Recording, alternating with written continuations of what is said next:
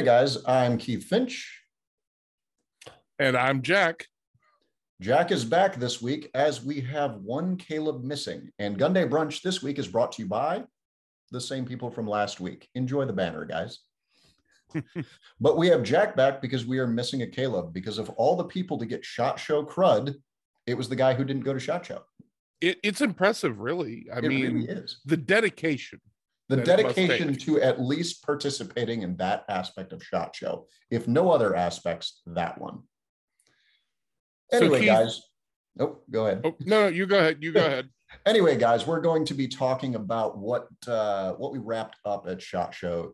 When you guys are seeing this, SHOT Show will be a week out. Will have been 7 days from the end of SHOT Show 2022, and it was a different one. So Jack and I wanted to go over what I saw on the show floor versus what he was seeing on the tubes and the interwebs, where he is grandmaster of all. These are my wizard hands. So you went to SHOT Show. You were out there. I was not. I stayed home. What'd you see that like jumped out at you? What was like the big thing that caught you off guard? Because I was caught off guard by what grabbed me. The biggest, it was an interesting SHOT Show. One of the things that keeps getting talked about inside the industry is how mobile everything was. Like you could get around SHOT Show, which is an impressive feat on its own. So the reduction of people on the floor to not a ridiculous level, like anybody who says SHOT Show was empty, it was not empty. There were people everywhere. There were people in all the booths. Even the new Caesars Forum, once people figured out how to get there over the sketchy metal bridge, once people figured out how to get there, there were people in and out of the booths, but it wasn't so packed that everybody in the booths felt like they could only give 2 minutes before having to go, oh, hey, the next guy. So that was kind of nice. This was a very optics heavy SHOT Show. And that's kind of the feeling that I got going into it, is we would see a lot of progress in optics and not a lot of new guns, not a lot of new, and we saw some. Like FN dropped their revived high power that doesn't use high power parts, but still looks really cool, and I want one. But it was a very optics heavy SHOT Show. We saw a lot more 10x LPBOs hit the market. We saw a lot of new red dot type stuff going forward. And I don't know how that's going to look in 23, because I'm starting to get the feeling that optics are peaking, kind of like 5.56 rifles and carbines have peaked, because we're getting into some weird territory with 5.56. So what did you see on the outside? So on the outside, I think the one that's kind of like popped up on enough people's radar that we're really starting to dig into it is 30 Super Carry. I'm not here to say like 30 Super Carry is the next big thing. It could flop, but I think a lot of people are like, well, that's kind of interesting. I'll take a look at it. I don't know if releasing a new caliber in the middle of an ammo crunch is the best play, but people looked at it. And I think we've got some pretty interesting guns coming for it. Smith & Wesson with the Shield Plus variant, that's a 15 round 30 Super Carry in a basically a shield package. That's not bad. That's not bad at all. That's one of those things that we've been trying to do with 9mm. Like you have a Glock 48. The Shield magazine was trying to do that with the Glock 48, was make a smaller, slimmer, skinnier 15 shot frame. 30 Super is going to make that a lot easier on the small frame guns, because I bet we can do it with like the 365, because I carry the long grip 365. Oh, sure. I bet we can make that into a 14 or a 15 shot with a flush fit magazine too. And that's just going to make life easier in that specific category of pistol. So I bet we see the micros convert to 30 SC before we see more full size guns.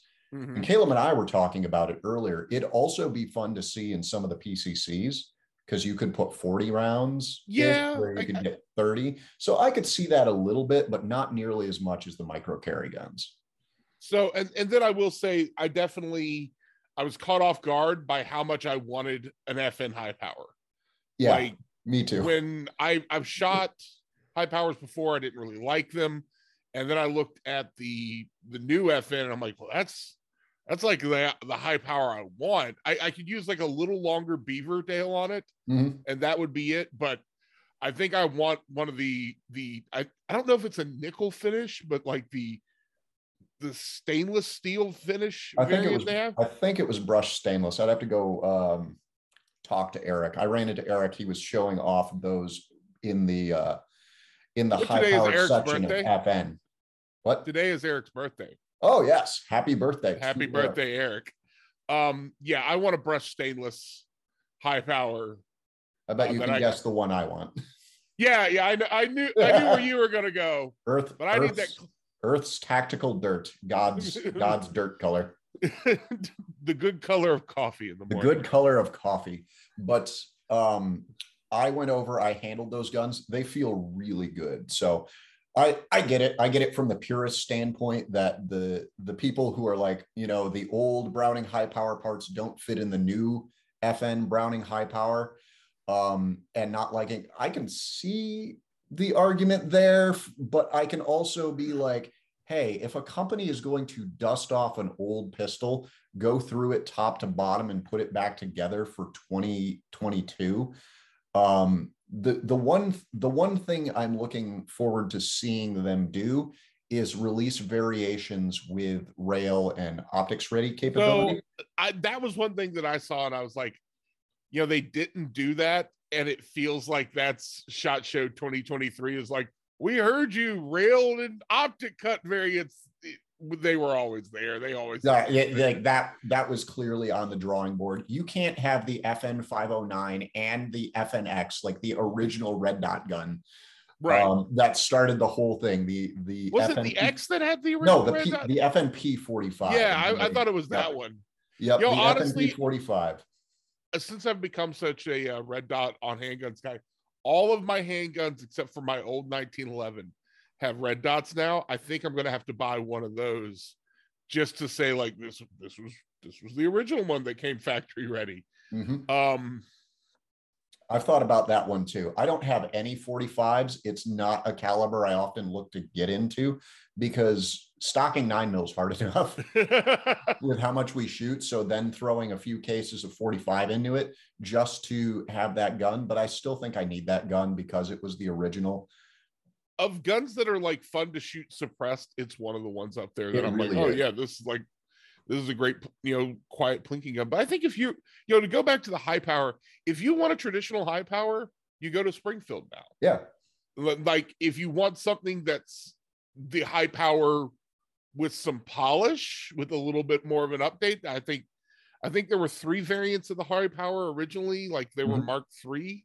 Am I wrong in that? I want to say that I remember that sounds correct.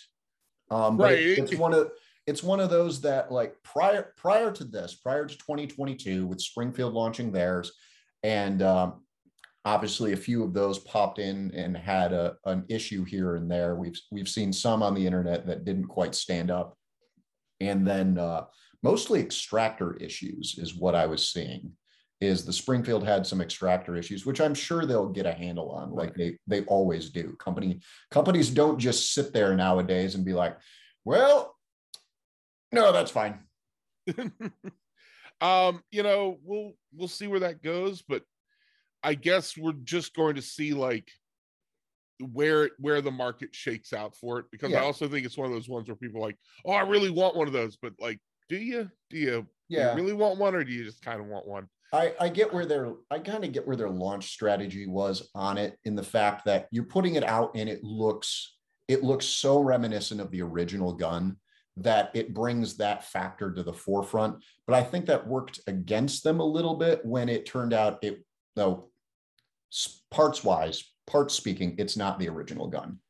So making it look like the original gun, giving it the old name, but then no backwards compatibility, was like it. I get where they were going from a visual standpoint, but I think it would have been the stronger play to bring it out like optics ready and with the ability to take a light, in the fact that then it would be a lot easier to justify all the other modernizations inside the pistol from a forward facing standpoint.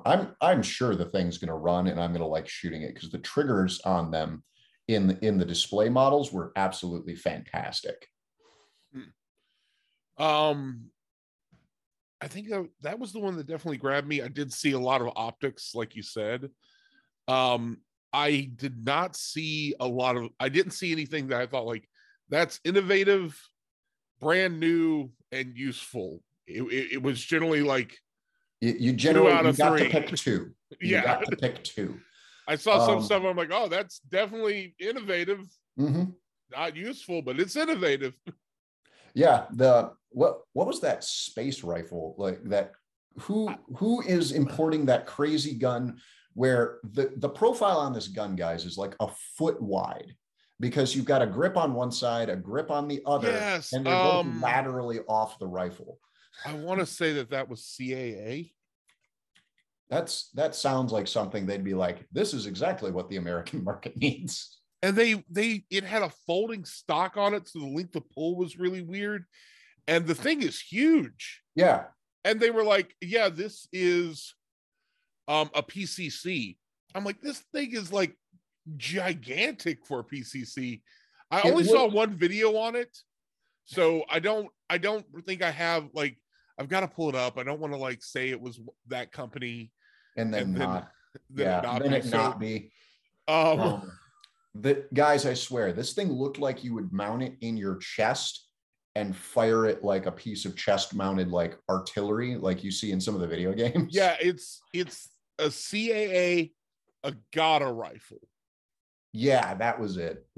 And it has like the forward grip on it has to have like a counterbalancing bipod mechanic, otherwise it would like fall over. So like, this is the kickstand, and I'm like, I don't know what this is for. I'm not. They said it was something to do with like the biomechanics, but there's certainly a point in the industry where I'm like, this is too weird for me. Yeah. Like I can see, like, I know you're trying to be really smart with the whole human ergonomic interface thing, but we have gone too far.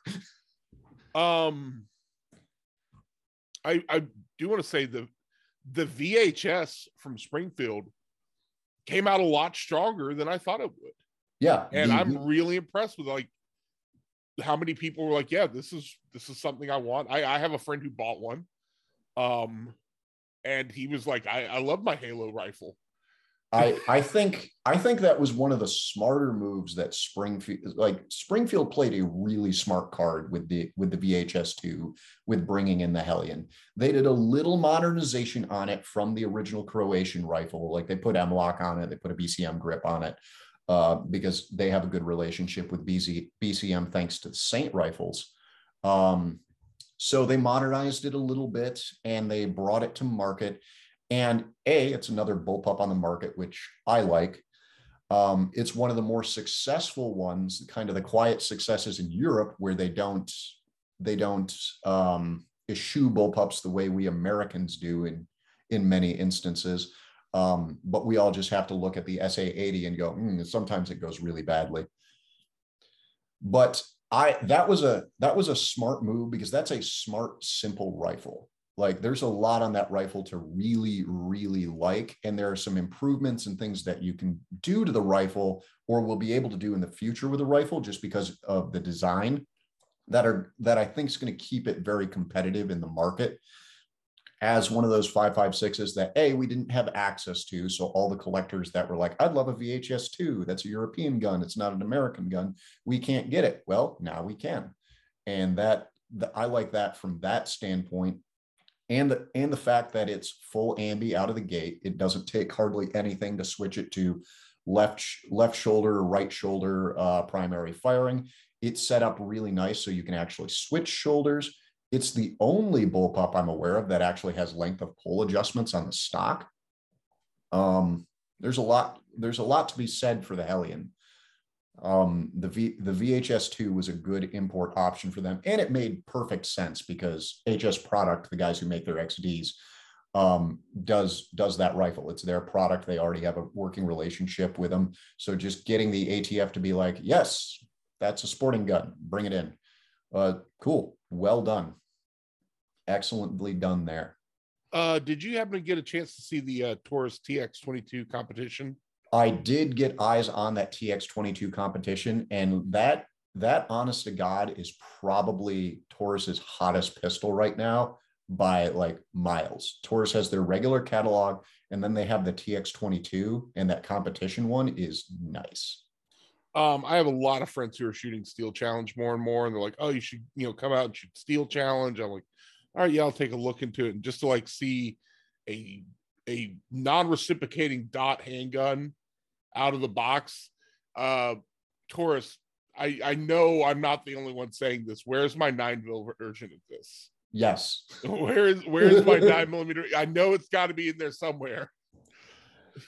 It's got to be in the bag of tricks. Bring it out, guys. Make it run just as well, and you will start standing every hilarious Taurus stereotype that previously existed right on its head and be like, well, yeah, we did this. I also saw something that caught me a little off guard, and I didn't realize that I was seeing it. It looks like High Point is finally releasing the Yeet Cannon 9, the YC9. And I was like, oh my God, there it is. They're doing it. And because for the longest time, I thought they just like let the meme die and they decided not to do it. I was a little annoyed by that. Yeah, come on, guys. At least because they did the Yeet Cannon version 1, which was just their regular 9mm with Yeet Cannon written on the side. Like we have a mutual friend that's got one. He's got it in case of emergency break of glass sign. It's really funny. So the moment I see a YC9 in my shop, I called him. I was like, "Hey, YC91 goes to me." Because I had said, I was like, if they release it, I buy it. Yeah. I got flack from one guy who was like, "You're not going to do that." I'm like, yes, I am. This is I will absolutely support well doing on the internet. Right. A good old internet well done, that one is. That is worth a purchase from me. Yes. Anything else out there that just like caught you off guard? There's some cool stuff, not really off guard, but there's some cool stuff going on in bolt guns. Like Daniel Defense has theirs, which is a really sharp gun that they're doing on their own stuff. Arrow just dropped a chassis and a bolt and barrel combo that's going to be coming later this year that works on the Remington footprint, but it's their own action. So bolt guns and chassis bolt guns are going to have a fairly good year. And if you're a DIY, like assemble it yourself type guy, Aero Precisions is going to be a lot of fun for you to tinker around with. But my favorite thing, I think, overall was the expansion in optics in the LPVO markets, as we're seeing like Primary Arms come out with another super lightweight one that I'd only previously seen from March, which, guys, if you don't know what March optics are, March Sporting Optics, they're a tiny little high-end optics company out of Japan that don't do any marketing whatsoever. So like you will never see them unless you already know what you're looking for. But they had a little 1-8 that was super light and really, really fun to run on a gun because it wasn't very heavy. So Primary Arms dropping their new Platinum line that's super, super lightweight. That looks cool. And you get the ACSS reticle system. EOTech's new 1-10 Voodoo is very cool. I think they're going to be the first ones to start poking at Vortex and saying, hey, we can play in 1-10 seriously too, because the reticle design's really cool. They brought back the front focal plane, like EOTech reticle at 1 power, and then a much more usable one at high end. It's a much better reticle in the 10X than it was in the 6. Illumination's a little bit better. I'd have to look at it side by side with the 6X to tell you how much. That was my biggest problem with the Voodoo 1-6 that I had, was it was not bright, and it's not bright. This one felt brighter, but I was also looking at it in an indoor environment. I have to get it outside to take a look at it. But the reticle is very usable, even off. And turning it up, you get, at least the one I looked at, you got a nice Christmas tree hash that you could range on. But the coolest improvements, because the 1-6 just had regular clicking turrets on it, the coolest thing they did with the 1-10 from the 1-6, I think the optic itself is shorter too, but they capped the side turret and they put a locking turret up top. So you can actually range the top turret if you need to do an adjustment there, and then you can click it back down and lock it so it won't rub on your gear and adjust. So they made several improvements on the Voodoo 1 to 10s that are coming that are going to make it more competitive in the space. Because one of the things that they fixed when they did the 1 to 8 was they capped the turrets so that they wouldn't freely spin, and that was something I liked. Now they took a hybrid approach on the 1 to 10. So seeing those 1 to 10 optics come out, especially in the high end game, is going to be cool to watch and see what they play with, and how they're shaving a few more ounces off the optics themselves. The glass inside it was really good. It was very clear. The etching on it was good. The illumination method was good. It didn't bleed out the whole reticle if you had it up bright, just the center and then the big ring. It was well done. I was impressed with EOTech's 10X Voodoo. I've been looking to do a 1 to 10. My hunting rifle has a 1 to 6 on it. And I'm like, yeah, maybe it's about time to get something with a little more distance. I don't need a ton. No, I'm down here in Georgia. But to hear that there's more stuff on the 1 to 10 market does make me happy. Yeah, that's where I'm at with mine too. Like, I've got a 1 to 6 on the rifle I use for hunting for the most part.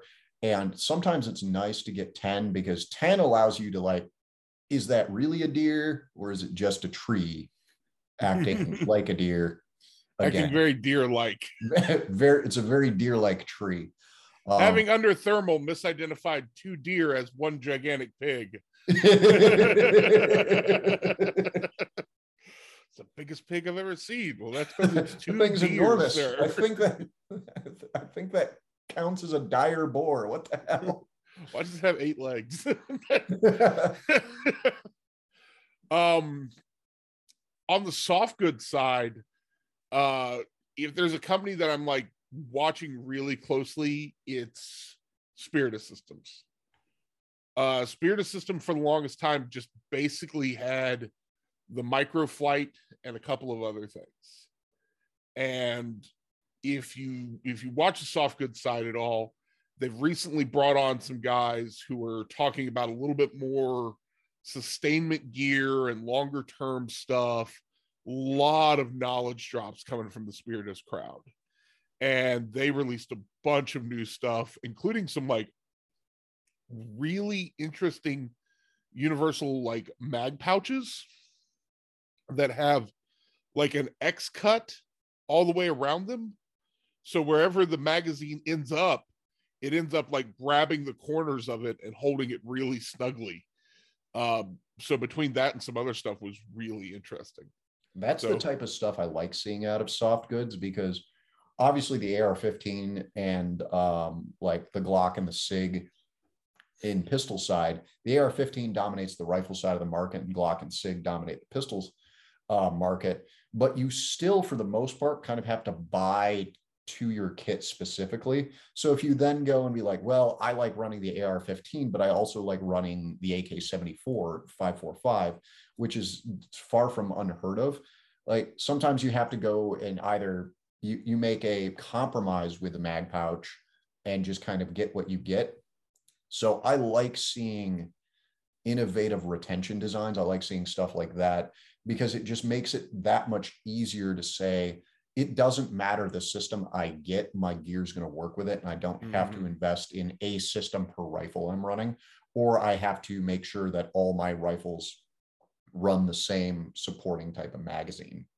So I'd be interested to take a look at those pouches and see how they work, because we've seen other designs. We've seen like, honestly, the only universal before this is the Taco. Yeah. And that's the only one that really gets talked about a lot. But I don't know if you've ever had to put tacos on anything, but it is a tasking unto the gods. Yeah, it is a dedicated event to try and put tacos on anything. Lord only knows if you're like, oh, I need to size up. Like I noticed that with using, I had some that I was using for 5.56 mags. I put 308 mags in them. And it was like, no, you need to mount these differently for 308. These are going to be wide. They do be thicker. So other places, soft goods side, I didn't see a lot. There's still people doing bags. There's still people doing plate carriers. Like I ran by First Spear and saw the Strand Hog, and I ran a couple of other places, and you know, it's a lot of the same old, but like people are still paying attention and dropping changes that certain entities want to see. There's a little more female centric in the industry, which is increasingly nice to see because more and more women actually need that type of stuff. They need armor cut for them and stuff like that.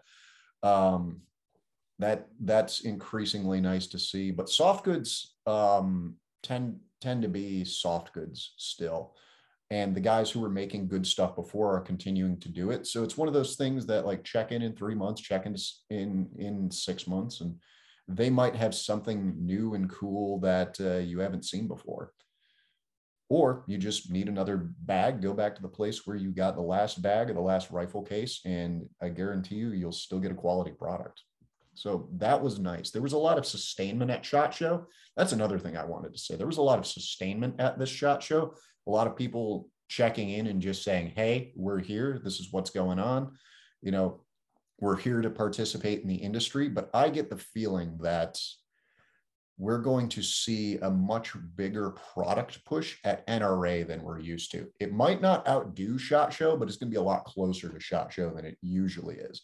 Because NRA in the past, NRA annual meeting has been used to be like, all right, here are the follow-ons, the couple of things that weren't ready when we were talking at SHOT Show. So now we're ready here. I think the launches at the end of May are going to be much thicker on the ground, shall we say, especially firearms related. We're going to see more. Trying to think. On the tech side, I hope I'm saying this correctly. Did you see the Sionis's digital night vision devices? I did not see those. The one piece of digital tech I did see was the Magpul Maztec combination. Let's save that one because we're going to be able to talk about that one. That one's crazy. I did a quick video on it that you can see on the channel, guys. But there's a lot coming in that direction. We're going to be talking about that one a lot because that one's just stupid cool on so many other levels. But no, I did not see it. What did you see on the thermal? I think it's Sionis. It is a digital light amplification camera, so not nods. But it's like $2,300, so a little under what a really good PVS 14 will give you. Colored night vision, IR, sensitive, so you can see your lasers and everything. It looks different than nods. And it's rechargeable. It has a battery pack that's on the system, helmet mountable and everything for like $2,300 as a night vision alternative. Now I've seen some of these before that were like $700, and there was a pretty significant delay from the moment something happened to the moment you see it on the screen, because again, it's a camera. Now we're not talking seconds, we're talking partial seconds, but still a perceptible. It's like getting lag in a video game. There was lag from the thing happening to the image, and you saw that on like the early ATN scopes that have been out for a minute. Some of the early ones there that you could get for $700-800, they showed it. They had good image quality, but there was perceptible lag in the image update, and they were very battery hungry. So at $2,300, about $1,000 under, well, $1,200 under really what good PVS 14s cost you. I think this might be a bridging of very low-end nighttime devices and very high-end nighttime devices. And we might finally be seeing a middle ground where more people are going to be getting that budget option for themselves.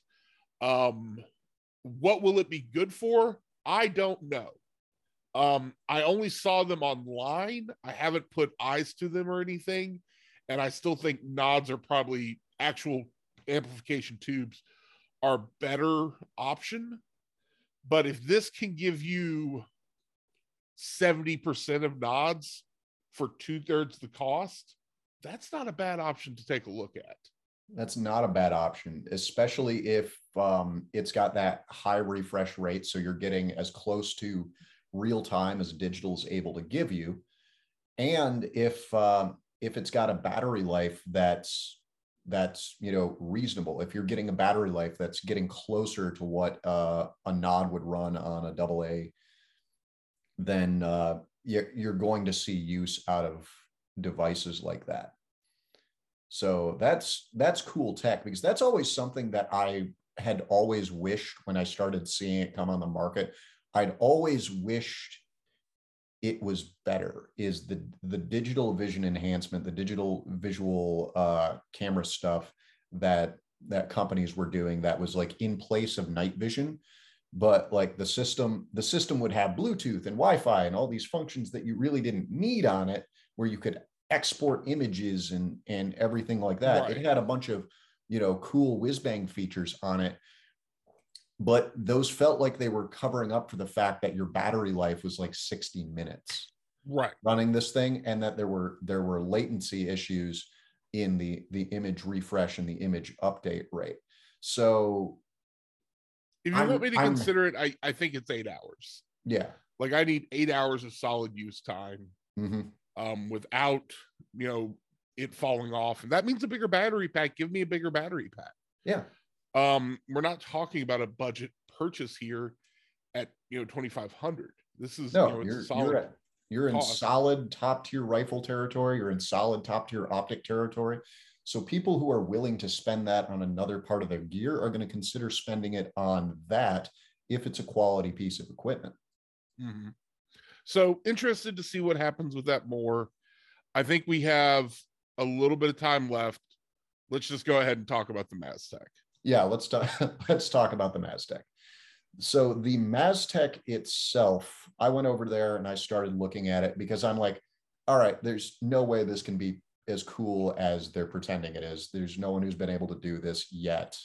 And guys, if you haven't seen the video yet, or you didn't see the Magpul drop, the Magpul drop was brilliant. Like their little 2-minute spot was its usual, like really cool.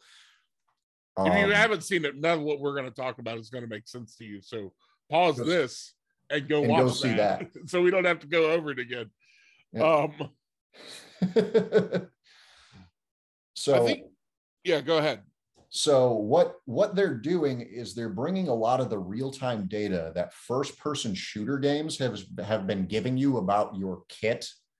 They're bringing that into the real world in a small teams, small unit level. Now, like the DARPA folks and the super secret many-letter agencies that work on, the aliens and their spacecraft down in Area 51 and all those things like that, have been working on integrated up and down systems to make it so that the individual unit, the individual soldier can talk all the way to like the master ground commander and back down more quickly. They've been working on that type of thing for decades.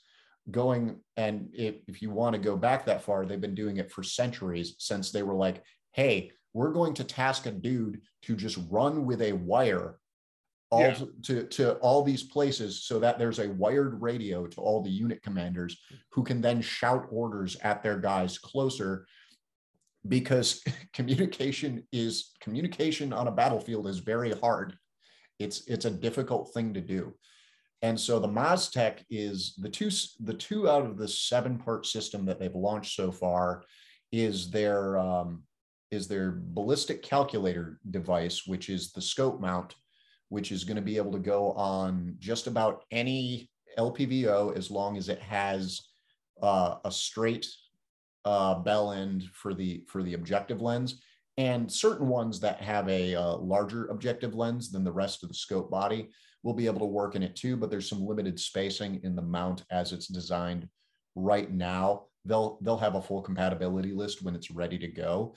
But what that thing is doing right now is not only talking to the smart magazine tech, which we'll talk about in a minute, but it's helping you adjust your point of aim and get a first round hit much quicker, because it's calculating atmospherics for you it's calculating your manual range input right now. You have to manually input the range right now, and there's just a dial on the side to do that. So if you're like, yeah, I bet that's 250, you click it to 250, and it will show you a corrected 250 yard or 250 meter point of aim, and it will correct for if you have the rifle canted.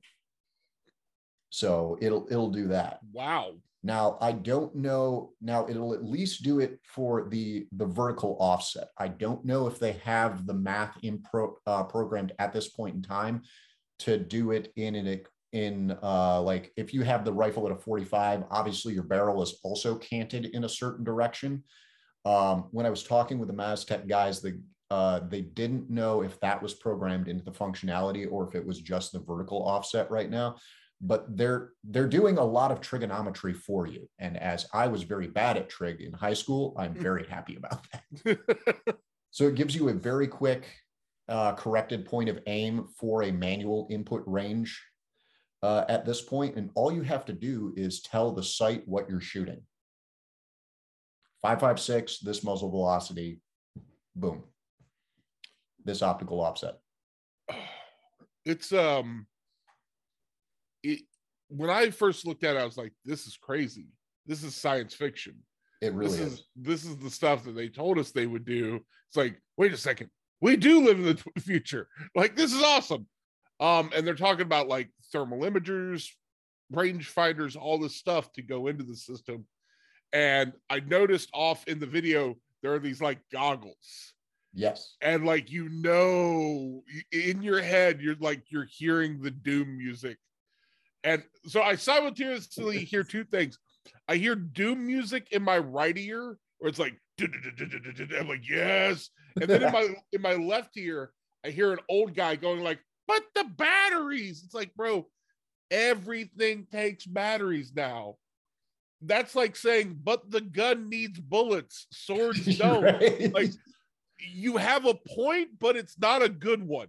It's no longer a good point. And because of electronic, that was one of the things that I asked about with the optic system specifically. Now, I don't know about the laser rangefinder because that one's in like super prototype. The two that were close to ready to go are the magazine interface, the active and passive magazine interface, which count your shots for you.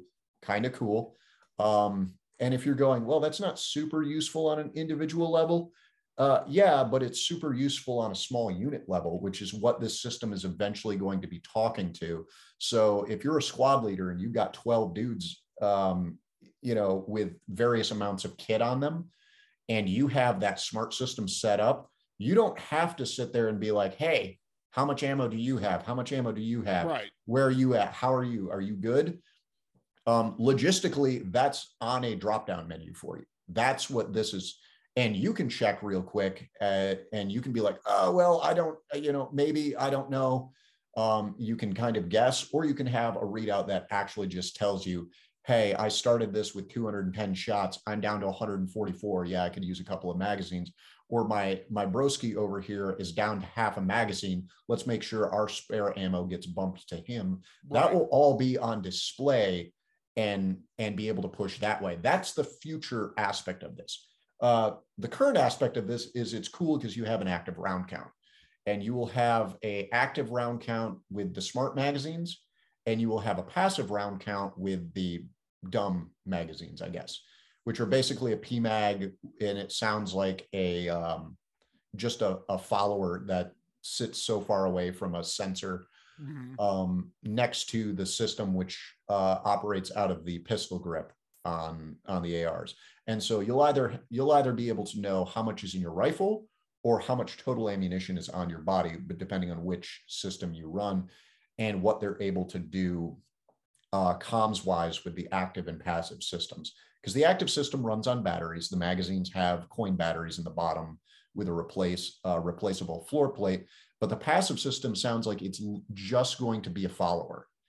And right. So it'll be very cheap and very low maintenance to have that passive magazine system. But going to the battery question on the sight mount, which does your atmospherics and corrects your point of aim, That one is looking like it's going to have about a 500 or 600 hour battery life on a couple of 18650s. Wow. So 2 rechargeable cells drop in that thing, like every optic on the planet, and it will have roughly EOTech like battery life. So currently the holographic sights that run on a single CR123 cell are getting somewhere between 600 and 1,000, depending on their brightness, depending on what you guys are doing with them. They put it like this: if you use it 10 hours a week, it'll last a year. And it's like, okay, compress that. That's 520 hours. So you can get about a month of good use off this thing without having to swap batteries. So thinking it from an operational standpoint, and it's got the normal power saving methods of, like, if you leave it still, it'll shut off.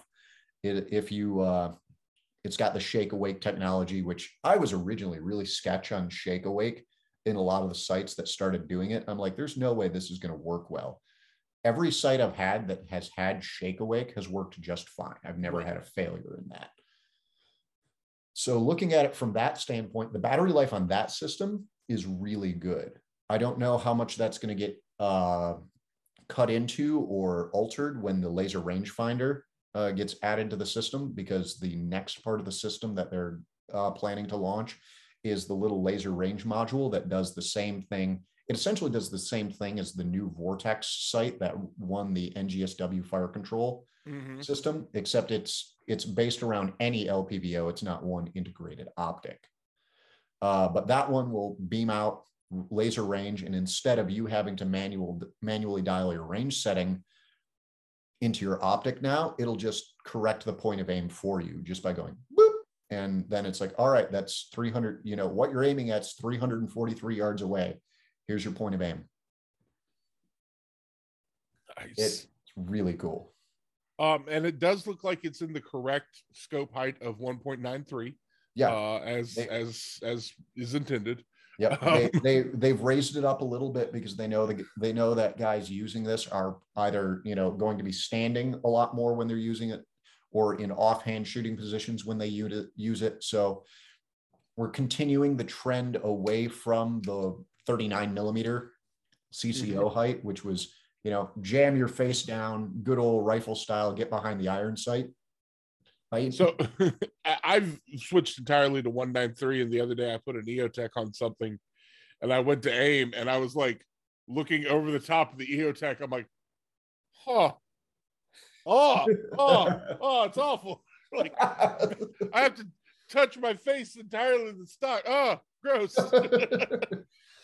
I'm still I have a lot of optics that still use the 39 millimeter height, the 1.6, 1.57, depends on who you talk to. Like, everybody gets really wrapped around it. And then you realize that, guys, we're talking about a quarter of an inch between the lowest one and the highest one. It's not that much, but when you get used to one over the other, it's notable when you switch back to one. Because I have an aim point and magnifier that are set up at 193 on one of my SBRs. And I like it. It's very, very fast. A lot of the other optics I'm still using at the 1.6, 1.7, that 39 millimeter height, just because that's what I've got. I forget which company it is, but somebody came out with backup sights at 193. Yes. I was like, yes. Yep. Scalar did it. Scalar did that. Okay. Yep. Scalar Works did that. They're like, all right, 193 boys who were sad that you couldn't co-witness irons anymore. We've got you. Got you, fam. We got you, fam. And considering their fixed sights were really, really cool. Like, I have a lot of faith in Phil and his team's ability to make those sights really cool too. So if you want flip up irons, by all means. Like, they're really hard to use if you run an LPVO, but still. I mean, Yeah. Like, I'm not gonna bash them. Most of my guns still run them. Like, I'm not gonna. Right. But like, I zero them and then I put them away. They're there in case really bad things happen, and I have to rip away my primary optic and be like, whoop, whoop, it doesn't work no more. Sell it for money. Yes. I will barter this away and go back to the old style. Because back in my day.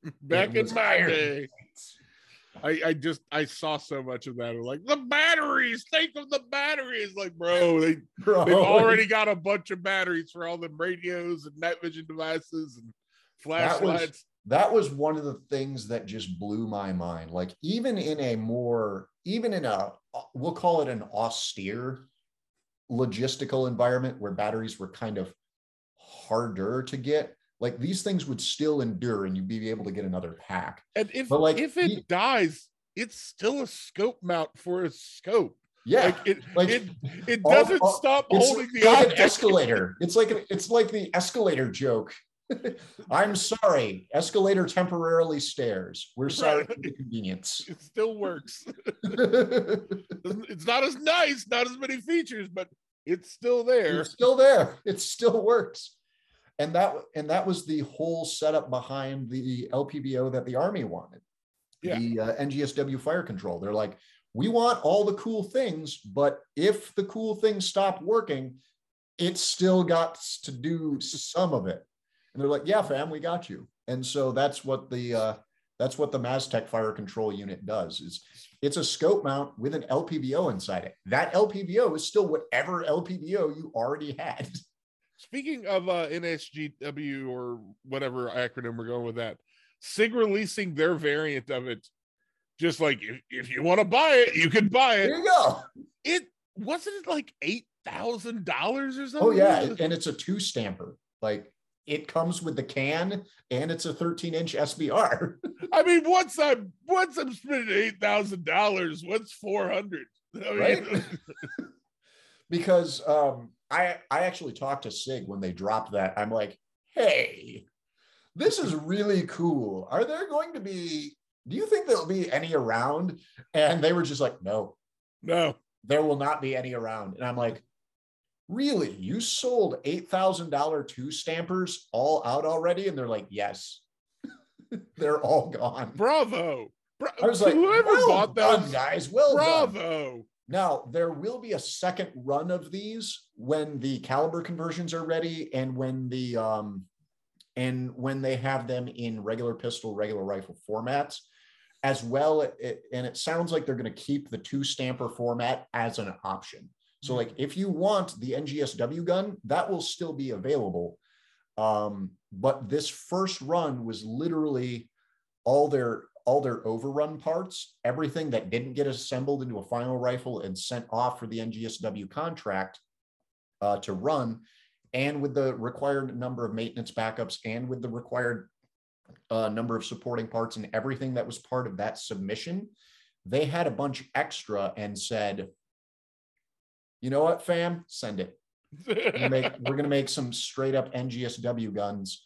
The only difference is semi-automatic receiver. That's it. The last 10 plus years of 6 Hour just being a company be like, yeah, let's do it. Like, you know what, fam, full send. You know who we have to thank for pistol braces? SIG. Mm-hmm. They did it first. Yep. I mean, it was somebody else's design, but they did it. Yeah, but they brought it. They funded it. They were the company that looked at the ATF compliance officer and were like, YOLO. All righty. Well, glad you made it back from SHOT Show. Glad you had a good time. Glad that Caleb was the one that got the crud, not me. I'm very happy about that. 100%. I'm not happy that like he's feeling bad and that his whole the house got it. That's how these things go. I'm not happy about that, but I am happy I didn't get it because I had the spicy variant back last summer, and I'd like not to repeat that. Nice. But other than that, guys, thanks for tuning in to another episode, and we will see you next week, hopefully with a Caleb. Later.